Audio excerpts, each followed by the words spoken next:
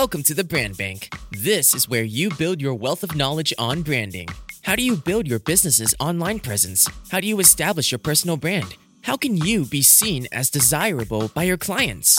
Join our host, Sam Neo, branding expert, as he invites different experts to add to the Brand Bank every week. In this episode, we delve deeper into offline branding. How do you attract more and more clients when you haven't established your presence online yet? How do you build your employer brand to the point that you can hire some of the top talents in your field, even when your company is relatively unknown compared to the giants in the industry? Sam talks to Tony Tan, the CTO of Scale Up Technologies, to find out how he did all of this. Keep listening for actionable insights and perspectives that will help you build your brand offline. Welcome to today's Brand Bang. I have with me a friend of mine, Mr. Tony Tan, CTO of Scale Up Technologies. And today we'll be talking a bit more about how he utilized this interesting concept called no code and build a brand around it, even though he's not really active on social media. So, Tony, welcome to the show. Hi, Sam. Welcome. Thanks for inviting me to this show. All right, so Tony, let's start off by letting people know who you are, right? So, tell us a bit about your background and tell us a bit more about what no code is all about. Okay, so my background is about just normal people, engineering. Okay, so there's a story behind every single thing's the beginning. So when I faced a problem many years ago, regarding I have this people that give me this contract to build some application. So then we sort out the app to somebody else to build. So at the end of the day, we can't find that somebody that take ownership of this app anymore. So then we decide to look around and I decide to learn coding. So in the main phase of learning coding, I learned Xamarin, JavaScript, Node.js, and whatever coding in the market. But I failed to do creation. That means failed to do a platform that can serve my client requirement. So then I searched and I found these things called no code, which is Bubble.io.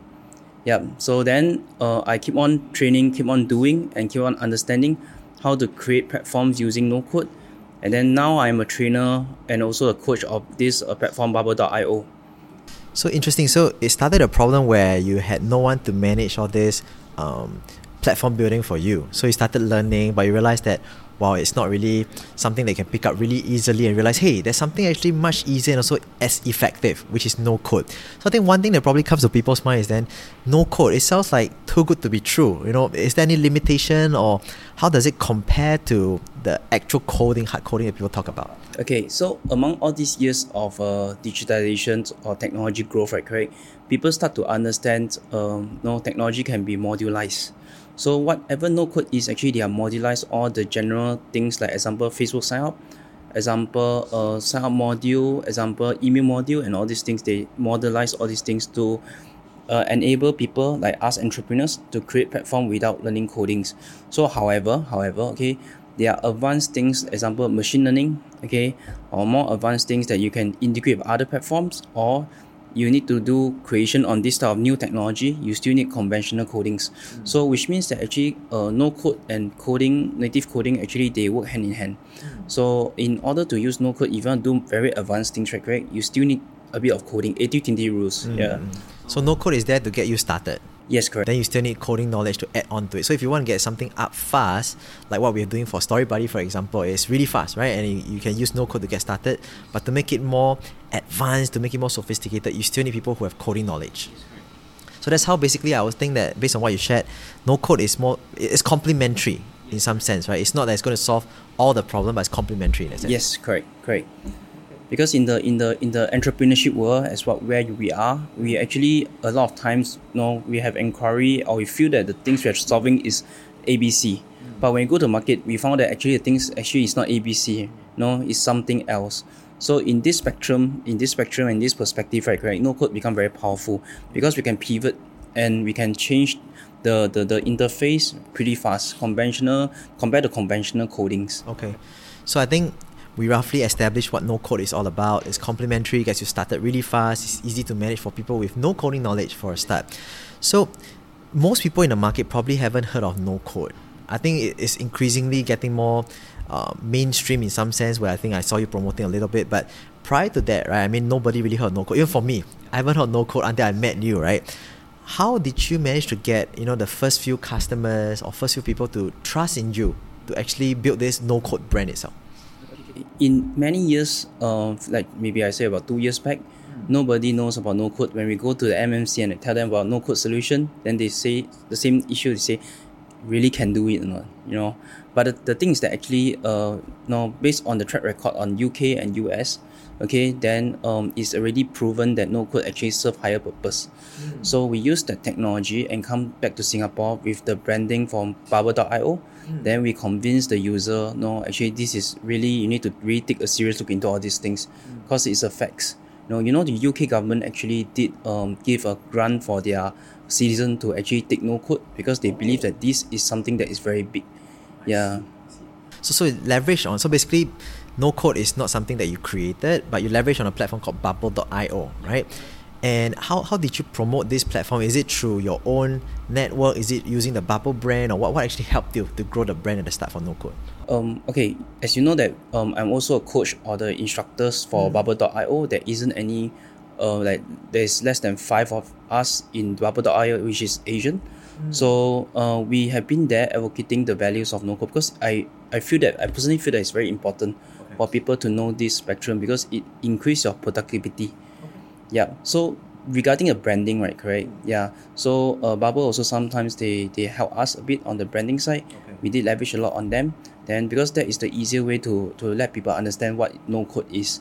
Yeah, because there already is a proven solution. It's a platform, it's a language. Yeah, so we are using this language and helping people to solve problems.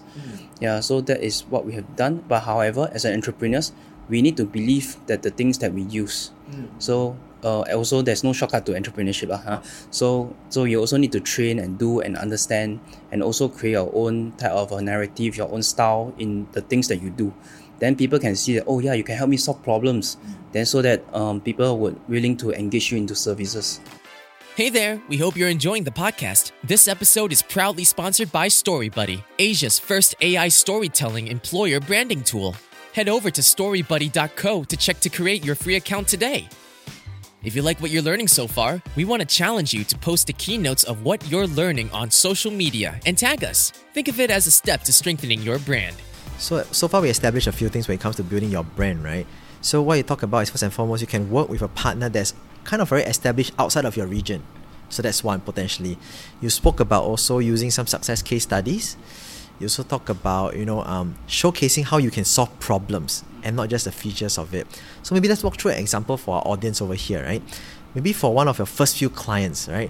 Was there an example how you convinced them, or what was the situation that no code actually wowed them? Okay, this can actually do the magic that I need actually. Yeah. Okay, so for maybe we talk about my first client. Yeah. Okay, so LOI, which is by Core Invest Institute, that program actually is a very difficult to program this type of because there's a lot of data analytics around. Okay. So then the CEO also every time pivot due to market requirement. So he used traditional coding, very difficult. So then we code no code is a lot easier to scale. Okay. Then for the second case study, okay, let's talk about we talk about storybuddy.co. Yeah. So the second one is actually a AI platform that we integrate, and this platform that we integrate are very good platform. They are built by Microsoft, Elon Musk, and all these people, Tesla.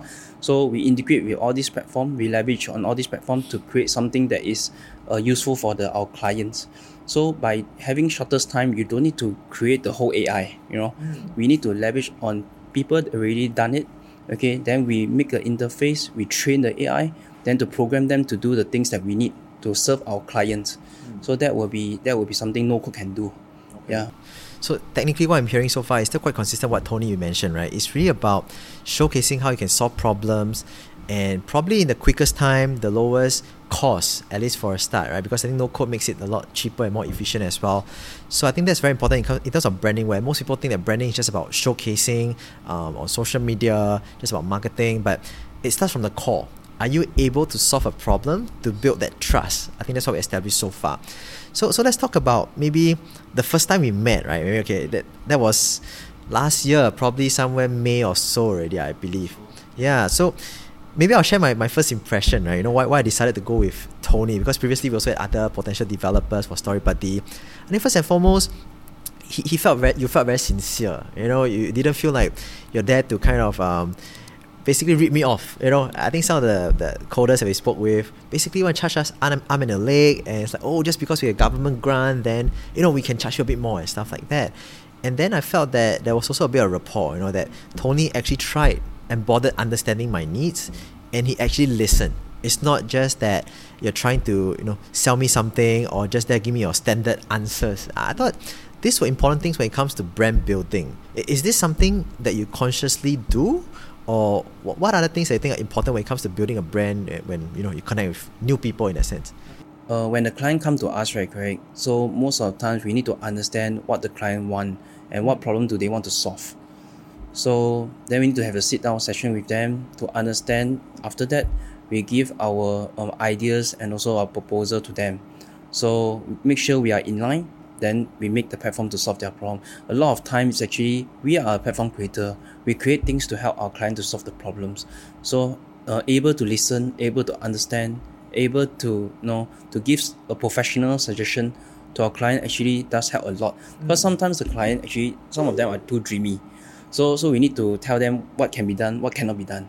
Yeah. So in that zone, then the expectation is set properly. Then from there we work out. That will be the best scenario. At the end of the day, like what you said, it's really about adding value in different forms, right? It's about understanding them, listening first, then giving them a solution that can solve their problem, and also sometimes bring them back to reality if they may go a bit haywire and maybe out of focus in some sense. So I think these are important points that you talk about in terms of interacting with people, which is part of branding, right? Branding is not just the online presence, but also your day-to-day interaction, what people think about you. So I think that's very important. That's precisely why I think work together very closely as well. Besides the client side of it, I think branding wise, we also talk about employer branding. We always see Tony's team having a lot of amazing superstars that come on board from different interesting backgrounds. Let's talk a bit about that. As a relatively unknown company, right, compared to all the big Microsoft and stuff like that, how do you attract all this talent actually?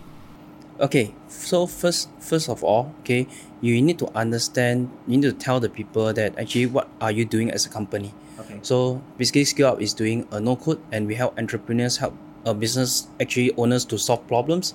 So that's what we do. So the youngsters nowadays actually are very, very, very smart.